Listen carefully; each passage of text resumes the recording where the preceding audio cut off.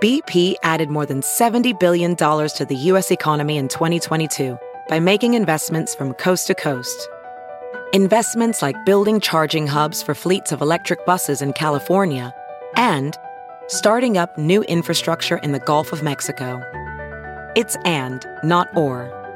See what doing both means for energy nationwide at bp.com/investing in America.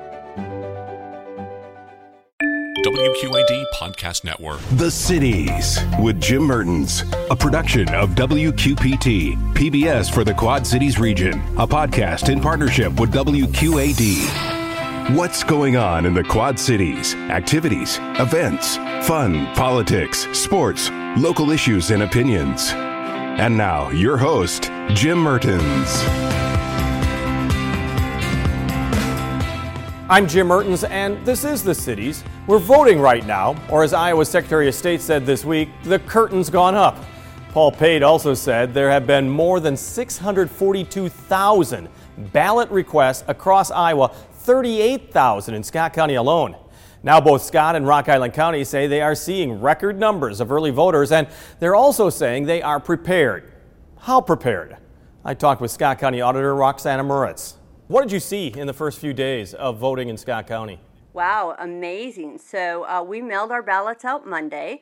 Of course, we've said all along we felt like people could have faith and trust in the Postal Service. I met with Davenport Postmaster and talked to the Bettendorf Postmaster. People received their ballots Tuesday and Wednesday, and really Wednesday we actually saw 1,200 that were dropped off here at our location at the drop box.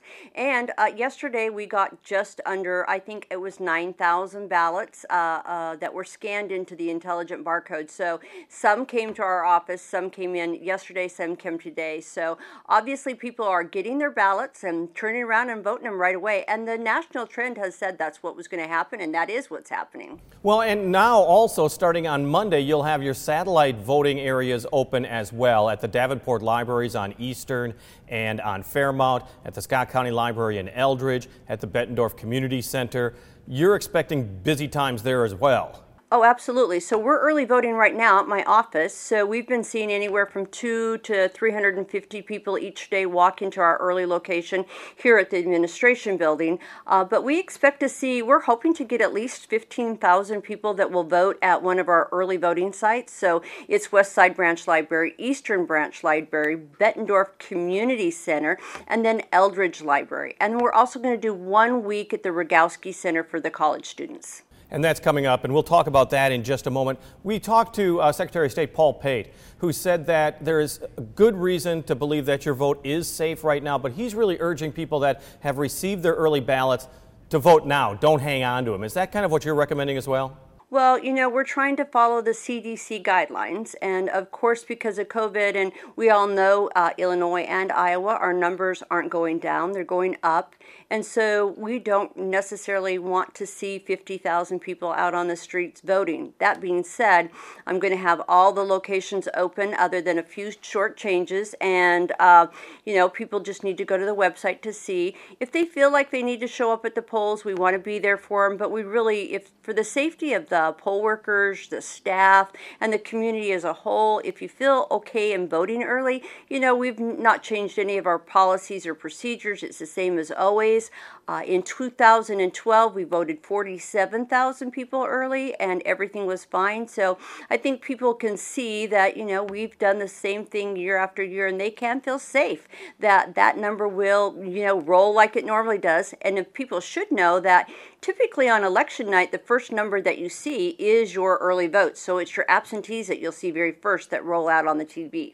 And that's what I'd like to ask you is that come election day, when the votes are counted, a lot of people are thinking, wow, this is going to stretch into Wednesday and Thursday as far as the vote count is concerned. Secretary Pate saying, you know, there are procedures now that are being changed that allow you to process quicker. What do you expect for the vote count on Tuesday Eve?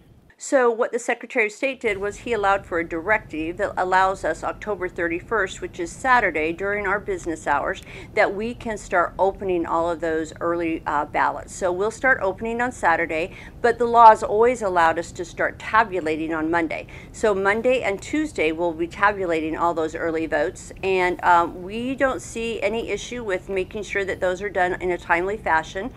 We have equipment that counts about 4,000 ballots an hour. And in anticipation of having a high volume of absentees, I've secured on-site individuals from the people that are the technical advisors to the equipment that we use, just in case we have any technical difficulties. Are you anticipating any problems at the polls election day? Because we've heard some people say, you know what, I'm not sure if my vote's going to count. We're going to bring people to some of these precincts, to these polling locations, just to make sure that everything's on the up and up. I know. I think people just have to unfortunately use some common sense. We're hearing a national narrative, and I've really tried to encourage people to listen to their local news. National narratives aren't necessarily the same in every state or every county. Of course, we're prepared for anything that might happen at the polls, but I think people should understand that, we're going to have the same policies that we've always had. We have rovers that look after all of the precincts, so we have one rover for every 4 precincts, so every 15 minutes that individual is at a precinct making sure that they have all the supplies that they need. If they're having any technical difficulty, they can help them. And then this year especially, we'll be looking for any electioneering or any civil unrest that might be occurring outside of the norm. So do you think that you're going to need extra help from the sheriff's department? Or, what are you expecting on election day? Well, I think it's safe to say that I'm meeting with our EMA, our emergency management, and all of law enforcement in Scott County in regards to elections prior and after 2 elections. Primary really showed you a lot. It taught you a lot back in June of what this election was going to be like in 2020. You're pretty confident right now? I am. I think that people should know that Iowa ranks 6th in the nation in integrity. We delivered a very fast and timely election in the primary, even though it was record numbers. And I expect the same thing to happen in this election. I hope that people will take to heart what polling etiquette is and make sure that everyone has a right to their own opinion, a right to their own voice, and making sure that every one of their votes counts. We will be utilizing all of the social distancing and CDC requirements.